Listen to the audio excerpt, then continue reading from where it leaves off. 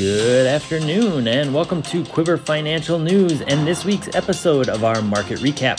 Today is Friday, November 4th, and these are the top stories for the week of October 31st. There was so much data released this week that we're not going to even try and cover it all in this episode.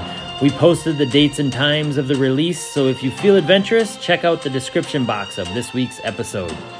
Top items that we feel investors should pay attention to were the lower ISM numbers. We are now 90 basis points from the historical view of having a contracting manufacturing sector. This could mean a potential increase in job losses if this continues. The Federal Reserve was expected to hike yet another 75 basis points, and they did not disappoint. Powell himself said that he has no plan in stopping. They raised their target from around 4% to now 5%.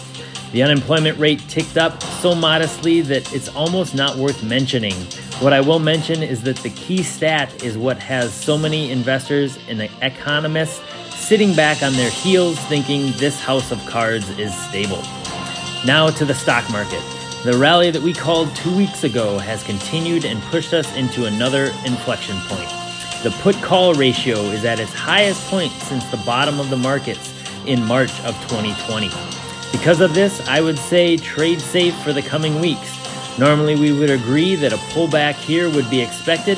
However, a rally into the close on a Friday and the over-bearish sentiment since Powell's speech has us sitting back and watching as well.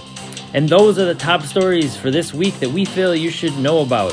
Thank you for listening and stay tuned for next week's market recap.